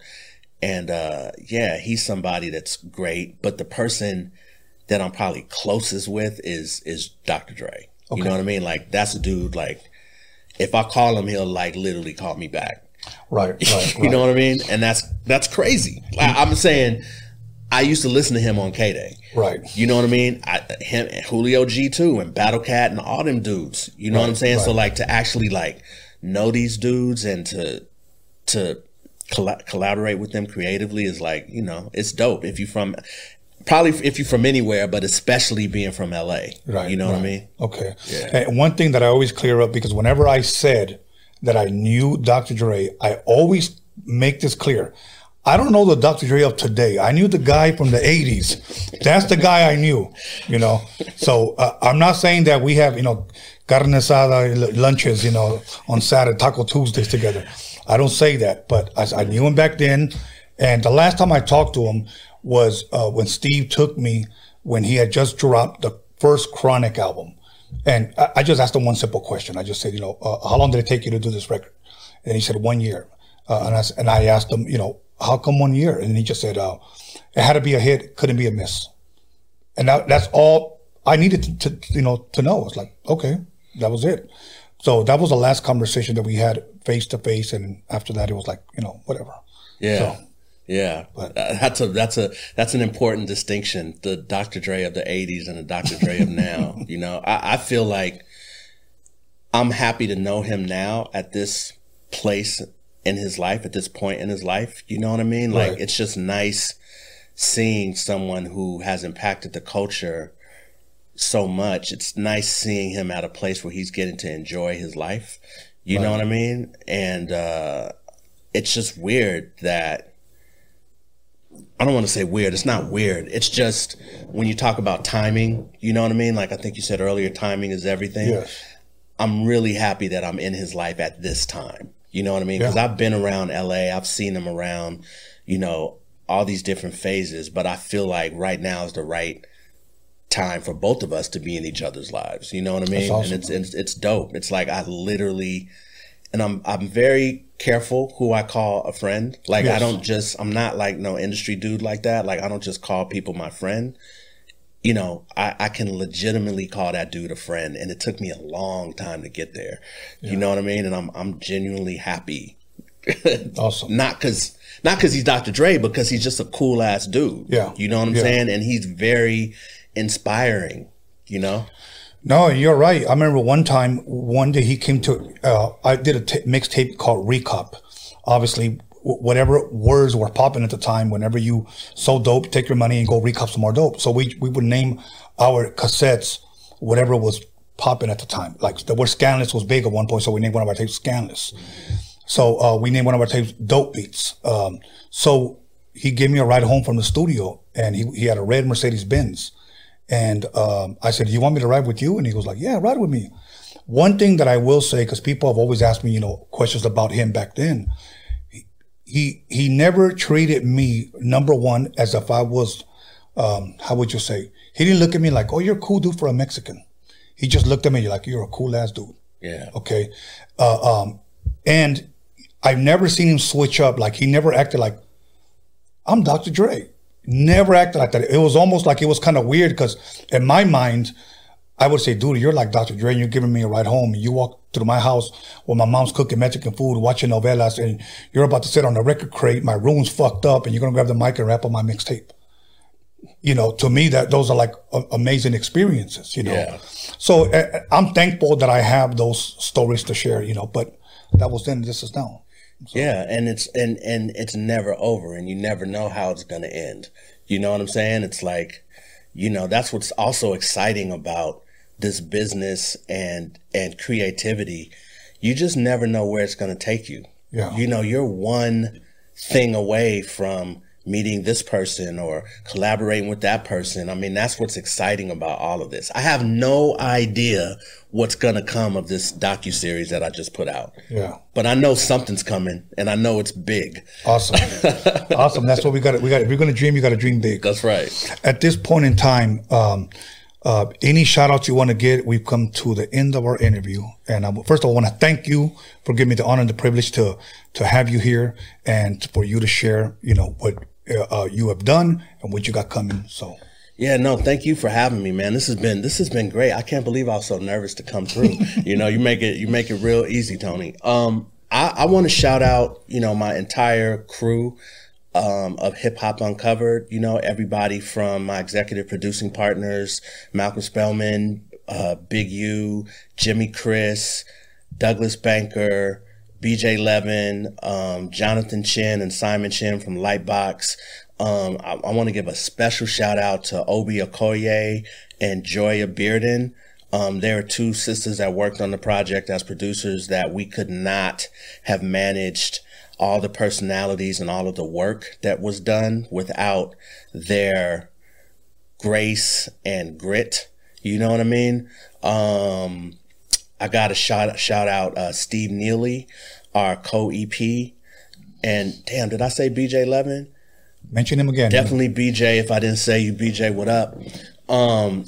Beef, like so many people, but the editors especially, Eric McMichael, Eric Barnes, Christian Hill, Tyler Hubby, all the story producers, Adriana Padilla, David Berger, my archivist, Kamara Rose.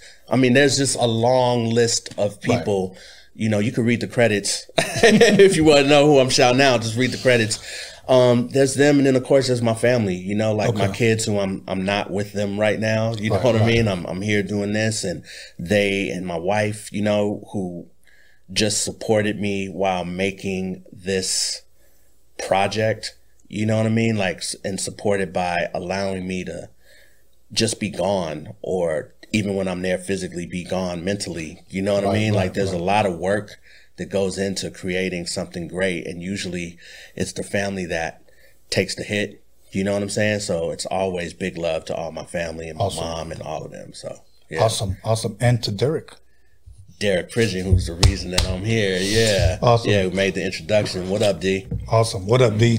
And to my boy, DJ Thorough. DJ Thoro's want to introduce me to Derek. And he flew out here several years ago. I was in his documentary. I don't even think it ever came out. Give It Up to the DJ. Yeah, I'm not sure what happened with it, but yeah. It's I know it's done because I know I've seen it. Yeah, I've seen it too. Work. Yeah. So once again, everybody, let me go ahead and give my quick shout outs, and we're out of here. So let me give a shout out once again to Rashidi Harper, the director and executive producer of Hip Hop Uncovered. You can see that on Hulu or FX. And I'm gonna have to see 5 and 6 because I only thought there was 4. But I want to give a shout out to Anthony as well for running this show. I want to give a shout out to Alex Cervantes, who is our intern, Cervantes Enterprise. You need your car fixed, hit him up on Instagram. And give a shout out to my son for helping me promote this. And to my boy DG that rarely ever comes, but he's still a part of our team. And with that being said, we'll go ahead and see you guys on Sunday with another special guest. So once again, Rashidi, thank you very much for coming and blessing us. Thank you for having me, man. Great time. Okay, you guys, God bless. We'll see you guys on Sunday.